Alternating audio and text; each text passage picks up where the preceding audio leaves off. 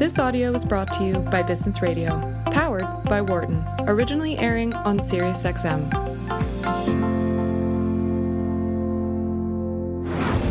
From the campus of the University of Pennsylvania Wharton School. This is Leadership in Action on Business Radio.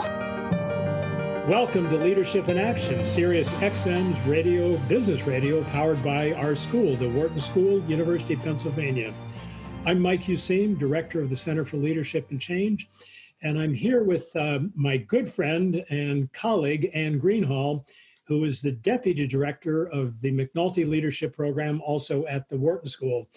Our third host, Jeff Klein, is off this week. I think he's camping in the woods somewhere, but he will be back. And I just want to remind everybody that for new episodes of our show, every Friday, 9 a.m. Eastern, we are right here, Business Radio, SiriusXM channel 132. And don't forget to follow us, of course, on Twitter at SXM Business. There we are. And Mike Barriere, I want to welcome you to the show. Great to have you on. And I'm going to say a few words about you. So, Mike, you and I have known each other for a long time, going back to your days at Citi. So you had a significant stint at Citibank. You worked for Alcoa. You were the chief HR person at Walmart. Last time I checked, I think they have at least 2.5 million people for you to worry about as head of HR for Walmart. And 4 years ago, you joined McKinsey as a partner with a central focus on HR, human resources, talent, and strategy. So, Mike, really great to have you here to talk about all the above. Thanks, Mike. Great to be here. Let me get us going with a bit of a more personal question. My guess is when you were in high school, you did not imagine one day you would be at a place like Walmart thinking about talent, or at McKinsey now, the same topical area, talent and strategy. So what got you into the business? Yeah, great question, Mike.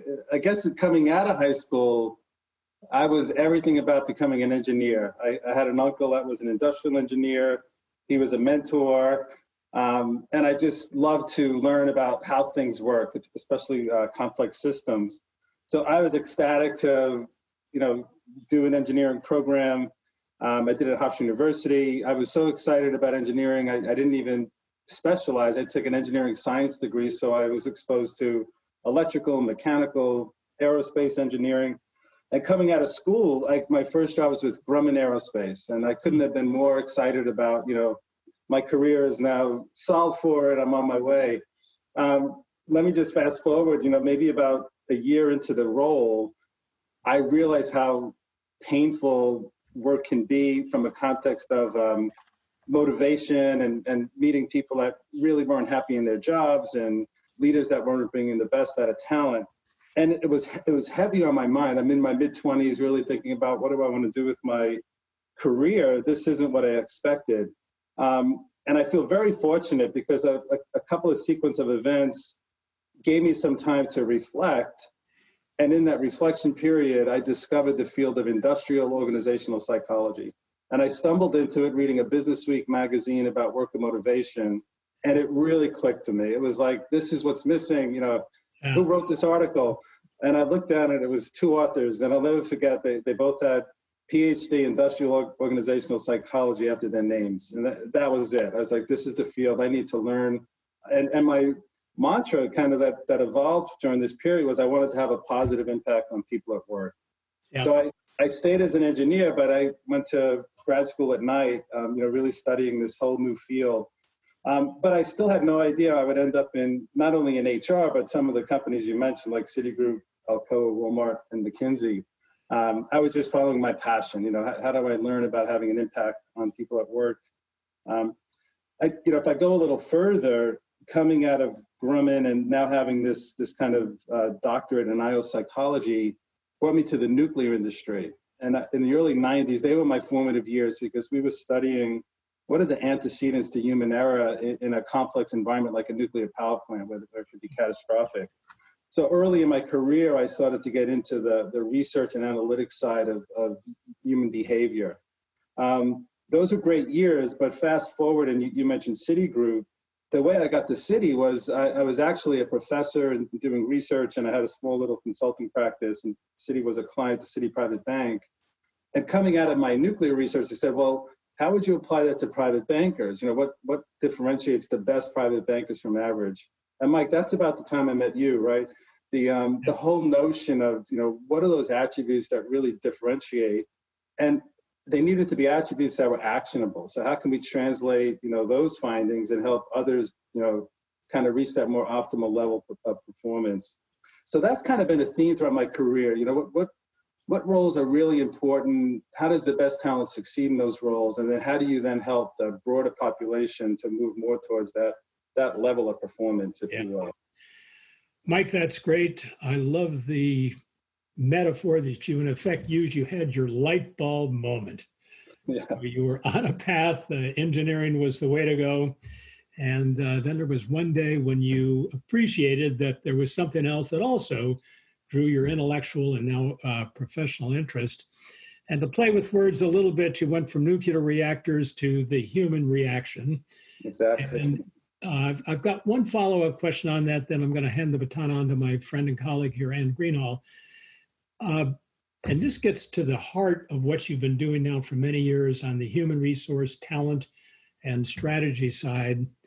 And that is, people unequivocally make a difference. Whatever the equation is, how it's executed, how it's carried out is another factor which you can't take for granted. We're not automatons. Sometimes our personal concerns get in the way of great behavior. A question that often comes up, though, is this: how much difference do people really make on top of what, say, a company strategy suggests they ought to take as actions? Maybe to make that more specific, if we get the people equation right, are we talking about a 2% improvement, a 20% improvement?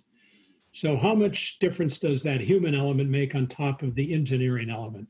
Mike, over to you. Mike, in some roles, it's 10x. When you really think about the, let's say in the commercial side, the best, and I could give an example of private bankers, which I will in a minute, but it does vary by role in terms of the differentiation opportunity.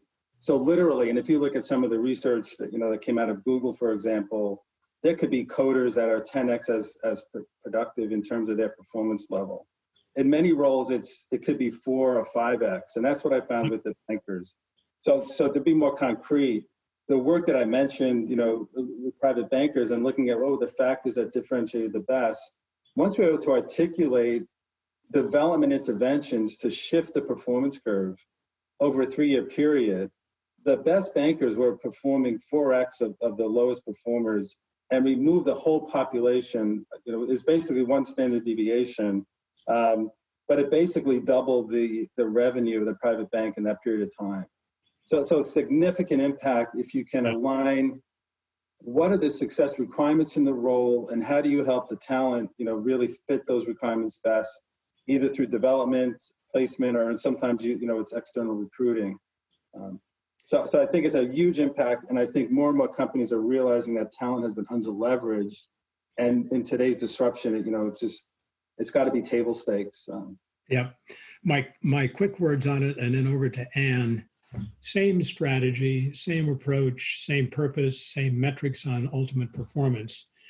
But if you get that human equation right, you can double the performance, or sometimes even more than 2x. So, all right, with that, Ann, let me throw it over to you.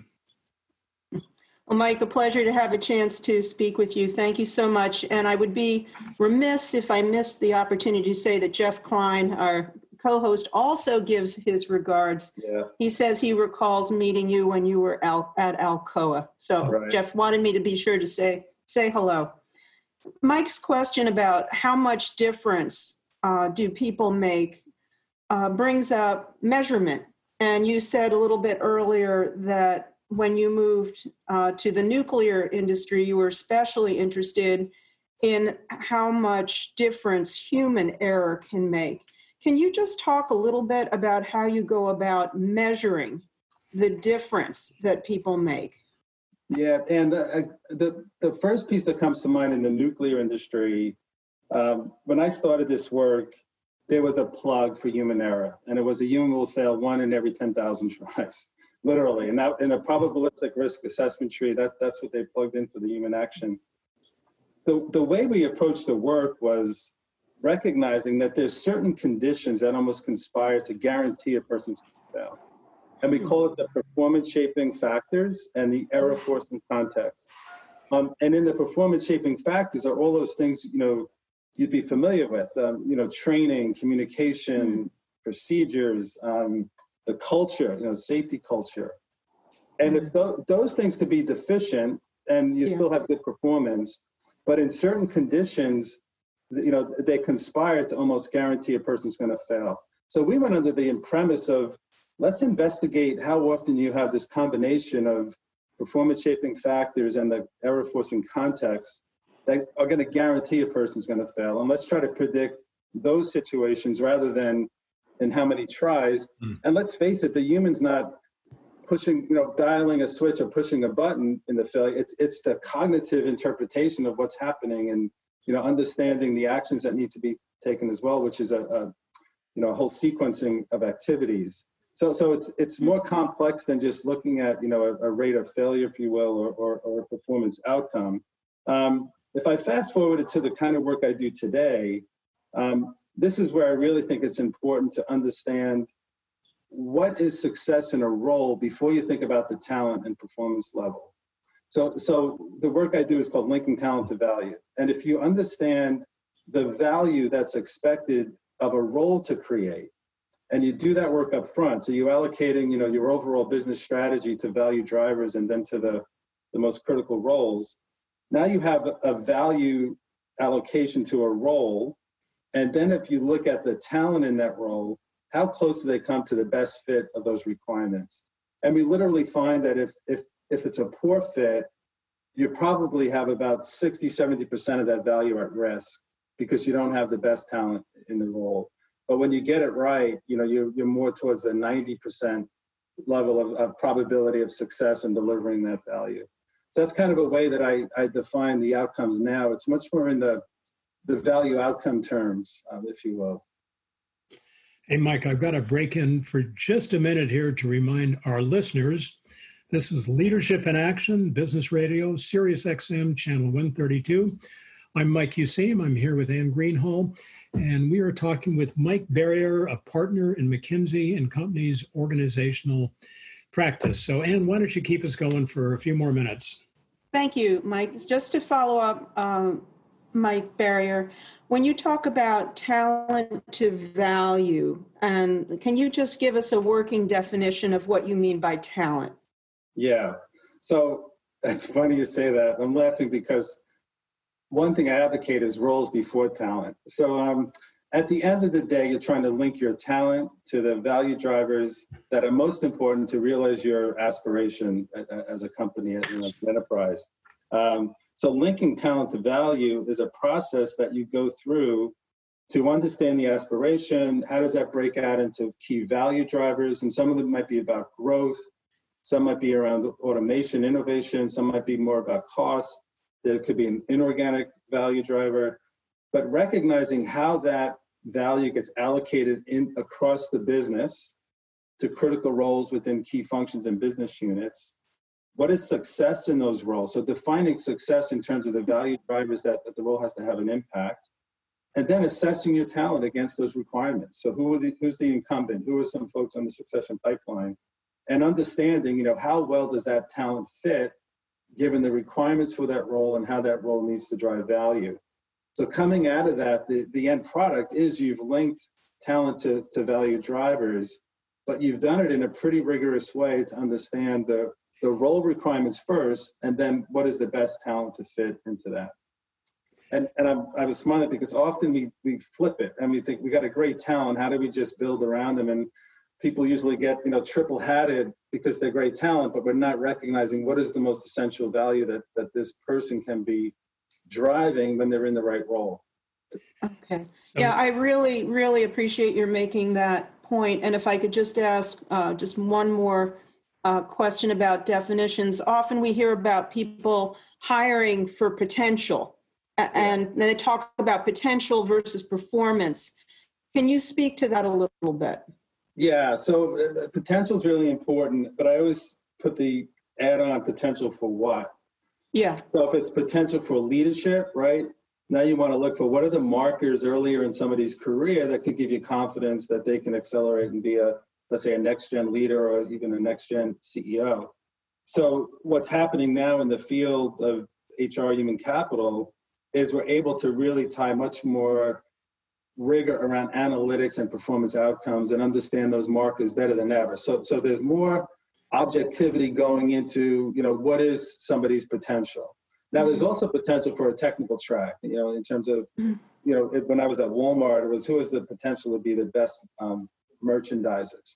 Yeah. Right? So it's not necessarily leadership, it's much more technical, or who's the potential, particularly in digital and analytics is really important these days. And then performance is, how well do they perform in their current role? So potential is more forward-looking. Do they have the potential to do more, and what does that more, look like? And then performance is more today. How are they performing against the criteria? Very good. Thank you. Mike, back to you. Mike, I'm feeling better about myself right now because I'm thinking if I'm not doing a good job, it may not be completely my fault. I might just be in the wrong position. Yeah. And thus, you as the Chief Human Resource Officer, that's part of your calling, is to get the right people into a position where we can bring out the best in them. So that's my preface. And here's my more tangible question. I talked with the senior HR person at Citi, actually before you were there, some time back, and she described her job as follows. This is when I think it was still called Citibank at the time. And she said her job is to get the top 300 people in the top 300 positions where the match is really, really good. That's number one. But then she said, organizations are always promoting people, moving people up, more responsibility. And she said she found through hard experience that in moving a person to a higher ranking position, it had to be a stretch. It's kind of the nature of the business. But if it was too much of a stretch, it was setting a person up to fail. It's not their fault. It's the organization's fault. The formula she used was 70-30. The higher position should draw upon what somebody already knows, that's 70%, but should be about a 30% stretch. They've got to learn new things to perform well. So that's a long preface to the question. Does that sound about right, or is 70-30 off in your own experience? What do you think? I like it, Mike. I haven't thought about it that way. But here's the work I do, which I think would come back to the 70-30. I'd like to think of the critical role. So even if there was 300, is there 50 within that 300 that are absolutely essential? Like you just can't afford not to have the right talent. And if you start there, you take each one of those roles and I call it jobs to be done. So in that role, what are the jobs to be done that are going to drive value, and align to the enterprise value aspiration? That's only half of what I call the role card, right? So what does success in the role look like? What are the jobs to be done? The other half of the role card is, what are the experiences, therefore, that matter in order to have confidence that somebody can do those jobs to be done? What are the attributes, the markers? Are they great at change management? Do they drive innovation? Are they awesome at collaboration and bringing more of an ecosystem to bear on problem solving? So there's certain attributes that are going to be really essential, as well as experiences. And then there could be some baseline knowledge and skills. When we do the assessment, so when we take a critical role and assess the talent against that criteria, we usually have a cutoff. It's around 70 or 80. It depends on the spread, and the population. But it typically does come out to that kind of 70 and above is a good fit. You have confidence that this person has enough of what's required to be successful. Below 70 and maybe above 50, I'm giving you rough guidelines, is they probably have some gaps that are significant but addressable. And I say that because you can, through development, like really focused development to get them better prepared for those few things that are deficient, or build a team around them to compensate, for some of their own deficiencies. But if it's below 50, you don't have the right talent. You have to do something different, either internal succession or an external recruitment. And that's, over in the past 4 years, over 50 engagements, it typically comes out to about 50% of the roles have that 70% or above fit. Another maybe 30% are, kind of in that development addressable gaps, but we can develop. And then finally, the, 15, 20% is where you really have to make change. So I like that thinking. So, Mike, I'm going to stay on this for a minute more and then going to give Ann a chance to get back in here before our station break. As you move people up, and that's just the nature of the business, we're always moving out or we're moving up over time. As you look at somebody who has not performed, let's take private banking at Citi as a case in point, who has not performed at a higher level before. By definition, they have moved into maybe responsibility for a whole bunch of private bankers to get their job done. In your own experience, what's been the most important thing, maybe taking private banking as a case in point, as a person moves into a position of significant greater responsibility that in your own experience, they really have to master pretty quickly? What do they need most that they don't have before they got there? Yeah, Mike, it's a great question. And I'll start with the mindset. And a lot of individual contributors or early career leaders got to those roles and got to that recognition because of what they did. It was based on, their performance that met the expectations of others, if you will. And so success is driven by what they do. And, and that's kind of like their marching orders. I'm successful because of what I do. To me, the biggest shift in these more, as you progress in these broader leadership roles, is success is no longer what you do. It's what you get behind and help others to do. So the first thing is this shift in mindset, that it's no longer about what I can create. It's more about how do I help others succeed. And along with that shift, and I call it a reactive shift to a creative mindset shift, comes with it a recognition that the role is different and even more different today than it might have been in more traditional leadership roles. So today, I think not only is the mindset shift important, but it's also that you figure out how do you manage your time and energy to be much more focused on the visioning and strategic part of what's important for the business, the architect of a system, so you don't have to be in the trenches every day with in all the details and minutiae. You can almost design the infrastructure for that.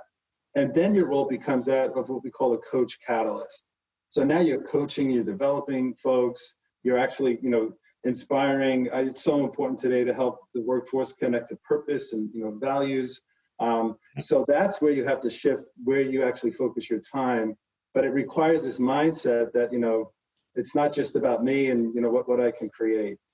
I'm just wondering how we guard against implicit bias in the hiring process. We can think that we're looking for talent and that we are taking an objective stance, but in fact, we can often realize that we're not. So I realize that's a big question. We may want to come back to that, but let me just tee it up here.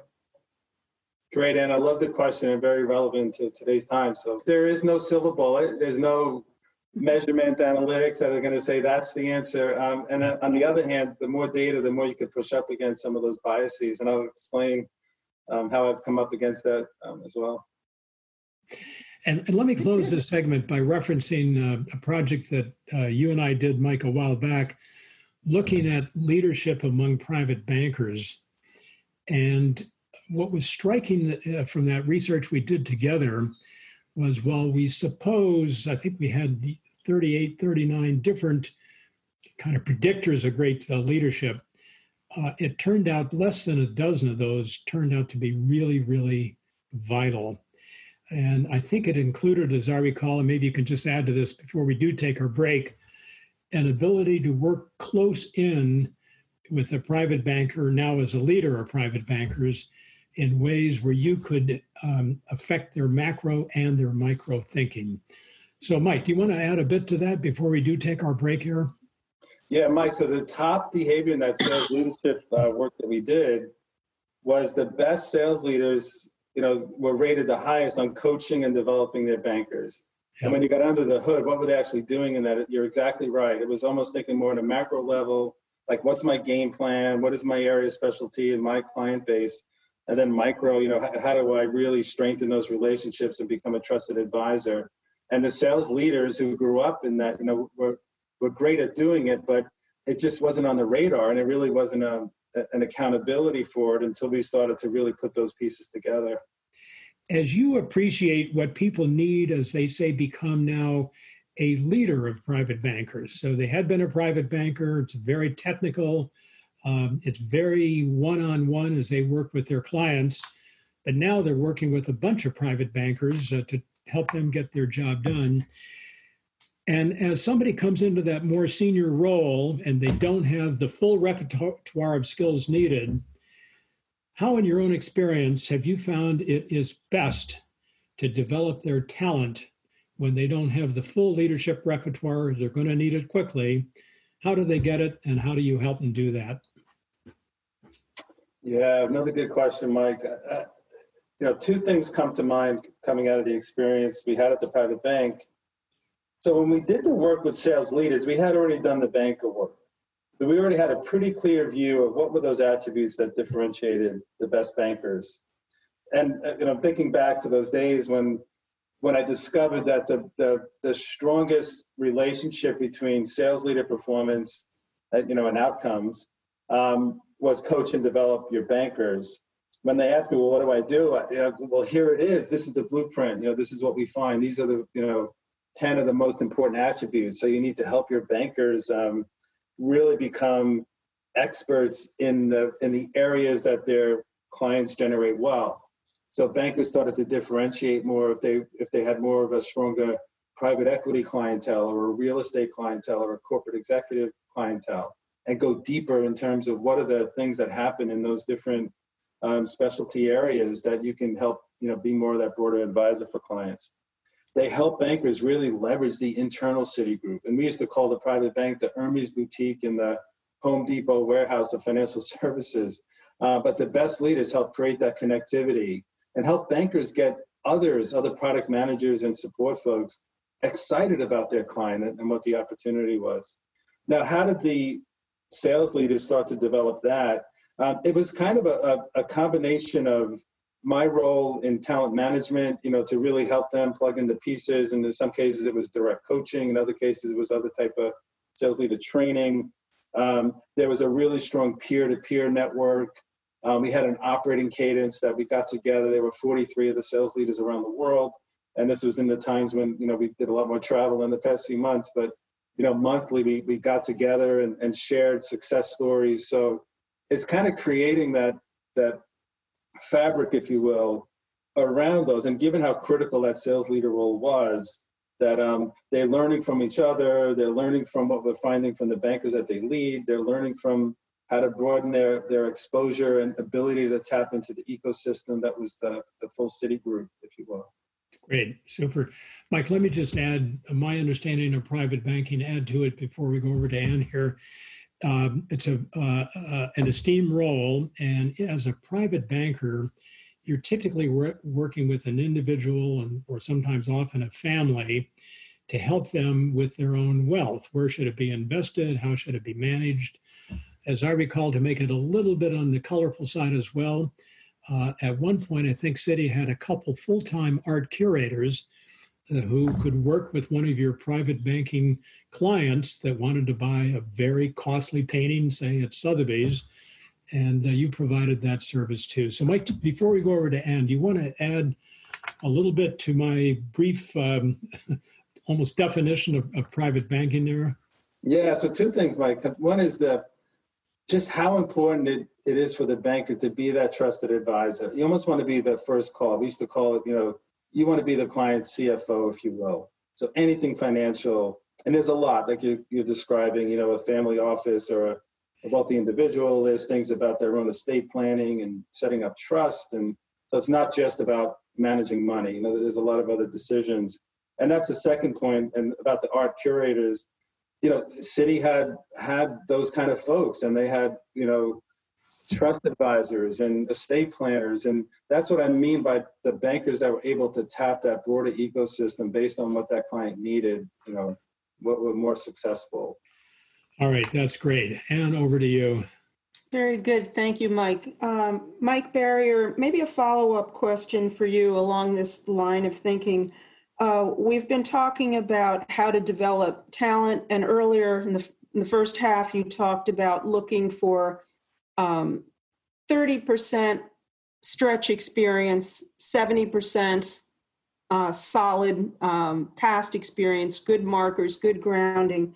When you think about coaching, stretch experiences, and what Mike and Jeff and I call being a good student of leadership, how do you think about the proportions? 30% stretch experience, how much coaching, how much just study? And if I understand the question, let me try to paraphrase. If I think about the leadership development side of the equation. Exactly. Yeah, so and this is pretty common. We call it the 3 E's, right? So experience is the biggest driver of development, and that might be 60, 70%. Exposure is another important one, let's say 20 to 30. I'll come back to each one. And then finally, the education part could be thought of as about 10%. It doesn't mean it's not important. It just means that in the relative scheme of the way that you can develop, the education piece, is more narrow, but the most important piece is the experience. What I find often lacking is that we tell folks you need to rotate jobs, you need to do an international assignment, or you should lead a turnaround, or go lead this kind of startup. And those are pretty common, development terms. But we're not deliberate about what should you demonstrate before you move on from that experience, or before you show you're ready and you've actually learned and gained from the experience. And I'll give you an example from Walmart. If you were a merchant and you didn't rotate within 18 months, you were kind of questioning, wow, am I high potential? Am I top talent? Because that became kind of the norm, that you would quickly go through these different jobs, categories, and geographies. But what we found was that was just too fast, and you didn't really experience cycles within the role. So one thing is we thought, what is the right time frame, and what are some business cycles that you can experience and actually see the impact of the changes that you make early. And then second, much more deliberate about you're going into this rotation in order to learn and demonstrate, X or Y. And one that comes to mind pretty quickly, and this is now a business unit, a big business unit CEO at Walmart. At the time, he was leading a merchandising area, but he needed an international assignment, and we felt future leaders also needed exposure to urban markets. Walmart grew up kind of more with a rural market strategy, big supercenters, but recognizing the trend of the population and a higher percentage living in more urban markets. So when he went to in this case, China, we were pretty clear on a few things that, one, you need to develop a marketing strategy for the urban market. Second, you need to really groom your successor and a local talent. 3, you need to build a top team, because this was a whole new kind of venture. So helping be more deliberate about these are the kind of experiences that you should have and the kind of outcomes, augmented, like you said, with coaching, exposure to other peers or industry executives, and then some of the more formal training that we had. You could leverage the executive education programs. We had a signature leadership program, that folks went through that was more about strategy and the business levers and ways that you can deliver. So to me, it's that more comprehensive, holistic development strategy that helps leaders then progress and get ready for the next. That's great. Wonderful, wonderful response. So education, exposure, and experience are the 3 E's and part of the formula. Coachability, you've mentioned a couple times, as being very important. How do you know coachability when you see it? Does the person have a learning mindset? Are they curious? Do they want to learn? And that goes back, Mike, to your earlier question about this mindset. A leader today needs to give themselves permission to be a learner. And if you think that, I'm the leader and I know the answers, and if I don't, I'm anxious, right? It's not a good mindset. So this whole notion of coachability, it's almost, I would translate that to learn a bit. I want to learn. And if I could be coached and learn because I give myself permission to not know the answer, that's important. Great. Wonderful. Thank you. I'm going to remind everybody very briefly here, this is Leadership in Action, and we're in conversation with Mike Barriere, a partner at McKinsey & Company, focused on organizational practice and talent management. And Mike, just to keep us going now and get a little bit more personal as we begin to near the end of our time with you, let's take Walmart as one of your stopping places in your earlier career. You were the chief talent officer, and I said this at the outset, for the world's largest private employer. That's a huge job. And now you're working with people who are doing that, but you're not doing that yourself. So going back to your formula, experience, exposure, and education, as you became a partner at McKinsey, one of the world's great consulting firms, as we all know, how did you have to learn that new calling, so to speak? Yeah, great question, Mike. Something I grapple with every day, because it's always, the grass could be green around the other side, right? Yeah. Let me explain that. When I decided I was going to move on from Walmart, it was because I started to get exposure to what McKinsey was doing in their org practice, if you will, and particularly around the HR profession. And what really drew me into that was because here was a group of, really bright folks, really committed to, having an impact on how HR really much better aligns to business and drives outcome and managed talent. So all the things that I was passionate my whole career.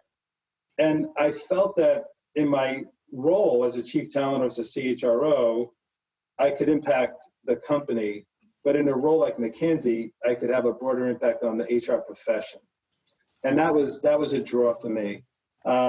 And then I felt what was missing in my earlier career, particularly as a CHRO, was this whole platform to really truly link talent to business outcomes and have the language and the toolkit. I always admired finance because they had so much rigor around the allocation of financial capital and measures like ROI, and I felt HR needs that. So in a way, I just was really drawn to what McKinsey was trying to do. The transition, though, so on the good side, really positive side, there's so much variety in terms of the companies, industries, clients that I get to serve, as a partner at McKinsey. But sometimes I do miss that in the trenches with the team, day in, day out, trying to hammer out and do it. So my favorite clients are where there's actually a blend of that. And I have a few, examples in the last 4 years where I really became like a member of the client team. I was able to leverage everything McKinsey, but really got almost like the private banker relationship with a CEO on all things talent and all things organization. So that's kind of my favorite engagement, when I could get really deep with a client and then bring the best of McKinsey, to help them solve for these, significant human capital challenges. Mike, I got a quick follow-up and then over to Ann. This is kind of like inside baseball. So now, yeah, I'm loving it. How do you, as a consultant, what are some of the tangible steps you take to learn quickly about a client that you may not have worked with before? What's the secret of your success in that area? That is inside baseball, but McKinsey has an amazing strategy practice, and you could quickly get a lot of intelligence about companies, where they fit in their industry, where are they on kind of a performance curve, all the history. So, which is super helpful, the work I do, because what are the kind of value drivers that matter for this company in this industry at this moment in time? So that's where, the front end of this talent to value work is just having a really clear understanding of the strategic value drivers, if you will. So I spend time up front, even before meeting with the client. And McKinsey has a tremendous knowledge management system that helps you do that. Great. Ann, over to you. Oh, thank you. All right, Mike Barriere, follow up on that. When you are thinking about those best advising occasions, how do you conceive of your role as an advisor? Are you primarily a sounding board, allowing the executive team to reflect, talk out loud, problem solve, or are you a more active problem solver with the executive team? Yeah, great question, and it's a blend. And sometimes I consider myself an executive coach. And as an executive coach, I should do the latter of what you were describing, help the client reflect and come to their answer and, maybe be a little bit provocative, but, help them think more forward, if you will. But the thread of my expertise is talent advisory. So I like to describe myself as an executive coach, talent advisor. So Okay. if it comes to leadership and I have my coaching hat on, I'm trying to help that person get to more awareness and insights and how can they be a stronger leader, more impact, kind of do those kind of mindset shifts we talked about. But when it comes to the talent part, that's where I'm more advising, almost at the table, pushing up against some of the things you mentioned earlier. And why are you making, this assessment of a person? What's your fact base? Is it, are there any kind of unconscious biases going into that kind of conversation?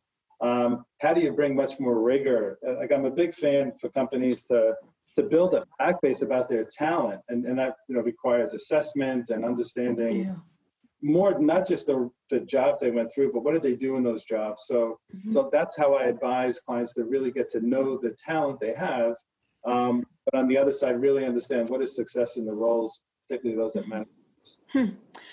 Now, when you found yourself in a situation and I'm imagining this is the case, but tell me if I'm wrong, that maybe you are working with an executive and his or her team, and it's just not clicking somehow. What is usually, is there a pattern? If it's not working, do you find that there's a certain pattern that is typical? Yeah, two things come to mind. One, I often find there's not real alignment on value, drivers, aspiration, the way to get there. And when you don't have the alignment, you end up getting more either passive aggressive behavior, so everybody kind of agrees, but they really don't. Right. Or you get much more silo kind of turf protection because they don't see the value of corporate or the enterprise. So when we do top team effectiveness, those are some of the things we address up front. How do you align on the vision and the value drivers, and then see yourself as a team and focus on the work only that you can do as a team, not this place where individual leaders come in and report in on what's happening in their business. And we like to describe this as the transition or the shift from a team of leaders to a true leadership team. And it's the true leadership team that has that, alignment on vision and purpose, and they're kind of connected to how do we as the team accomplish the goals that unite us, as a team. And then you cascade that down, deep in the organization. So that's the intention. Oh, that's wonderful. Thank you, Mike. So, Mike, we're nearly out of time here, and this is probably going to be our last question. Very contemporarily, everybody that you work with these days is concerned about diversity, inclusion, Black Lives Matter, the coronavirus, and well beyond. What a year we're in. And just to give it a sharp edge, what's the number one question you're getting from some of your clients on working with all the above? Yeah, it's hard to think one question. Coming out of the crisis, there's a lot of questions around, how do we think about the workforce? How do we ramp back up? How do we even think about the design of jobs, if you will? And I think there's much more acceptance of this whole virtual working world that we've all had to adapt to in a pretty quick, compressed period of time. So there's a lot there. What does it mean for work and where people work? On the D&I spot, and I say D&I because I like to split them out. So on the diversity side, and more recently I've had these kind of conversations, diversity representation is now table stakes. If you're not driving representation at most senior levels, you are way behind. Yeah. So this whole notion of what is our strategy to increase representation and give diverse talent, particularly deeper in the pipeline, those opportunities that are really going to matter and help them progress is so important. So that's a big area that we're getting a lot of questions. And then on the inclusion side, which kind of maps into culture, but how do we create these inclusive cultures where everybody is comfortable to bring their full self and this whole notion of working in a way that leaders actually maximize the diversity representation through inclusion. And there, I see a lot of interest in what we might call, and McKinsey's been doing work in this area, mass personalization of change. How do we bring it down to the level of the individual and what they can do? And, you hear all the things around nudges and, much more tailored work that help individuals connect to the company's purpose and give them tips in terms of, nudges and tips about what they could be doing differently to think more broadly, to be more inclusive, to, become more aware of their own unconscious bias. Mike, that's really helpful. Great. And I'm going to try something a little bit different from what we normally do. At this point, we customarily do our own after-action review. Ann and I will try to sum up the points that have really stuck with us in a way, hopefully, that listeners can build their own conclusions, but with the assistance of our own thinking on this. Here's the modification. Mike, I'm going to begin with you, and then Ann, and then over to me. For the most important point we'd like people to really remember from this dialogue, which, by the way, has been great. So, Mike, getting our after-action review going, what would you most like people to hang on to from what we've talked through just now? All right. So talent matters more than ever. You have to think about managing talent like you would think about managing financial capital, allocation. In order to do it well, roles before talent. So think about the roles, what's important, what is success, to get a better sense of how well is your talent fitting to those roles and success requirements. That's where talent strategy should come to life, not before that. So the talent strategy is, how do I close the gaps through development, through external recruitment, through the culture, inclusivity, and all those other ways of working that are going to be important in order to help my talent in the right roles perform in the best way. So that's kind of my, I guess, overarching summary. Great point. Ann, over to you. Okay. All right. I'm going to take the point of view of a staff member looking to develop, and I'm going to remember the 3 E's: experience, exposure, and education. And I'm going to be on the lookout for bolstering my experience as best I can, making sure I take advantage of stretch opportunities that are put in front of me, or find them if they're not put in front of me. And finally, take advantage of education. And Mike, I'm going to take a page out of your book and recognize that education can happen in the classroom, but also outside the classroom with some self-study. So I'm going to walk away with the 3 E's. And I've got the same summary point. Just looking at my own notes here, the 3 E's: experience, exposure, and education. And Mike, I really like the emphasis you put on experience. I think you said it was something like 70% of what's going to really make a difference. So giving people stretch experiences is part of that for sure. But don't forget exposure. Talking with senior bankers, for example, or senior retailers at Walmart, really important. We learn from others who've already done it before us. And then education comes in many forms, some classrooms, some private programs, some offsites. And by the way, just reading great biographies of people who've done it in ways that may be important for you to think about it for yourself. Number 2, and I think it's a kind of almost a caption for our entire 55 minutes here together, we want to go from a team of leaders to a true leadership team. I think we tend to forget that. We want great individual performers, but we've got to meld them together. And of course, that's how it worked at Walmart. I'm sure for you, you've got a chief executive, you've got a chief financial officer, a chief marketing officer, and certainly a chief human resource officer. But that team is only as good as your independent talents come to form a true team. So that's pretty much it from us. Michael Barriere, thank you for joining us. We've loved the conversation with you. I want to remind everybody, if you got a question about today's show, you know where to find us. We're at Business Radio by email, businessradio@SiriusXM.com. You can find us on Twitter at SXMBusiness. Want to thank our guest, Mike Barriere, a partner at McKinsey & Company. Want to thank our producer, Patty Hall, and our sound engineer, Dion Simpkins. I'm Mike Useem. I'm here with Ann Greenhall, and you've been listening to Leadership in Action on Business Radio, powered by the Wharton School, Sirius XM, Channel 132. For more guest interviews, check out our Wharton Business Radio Highlights podcast on iTunes and Google Play.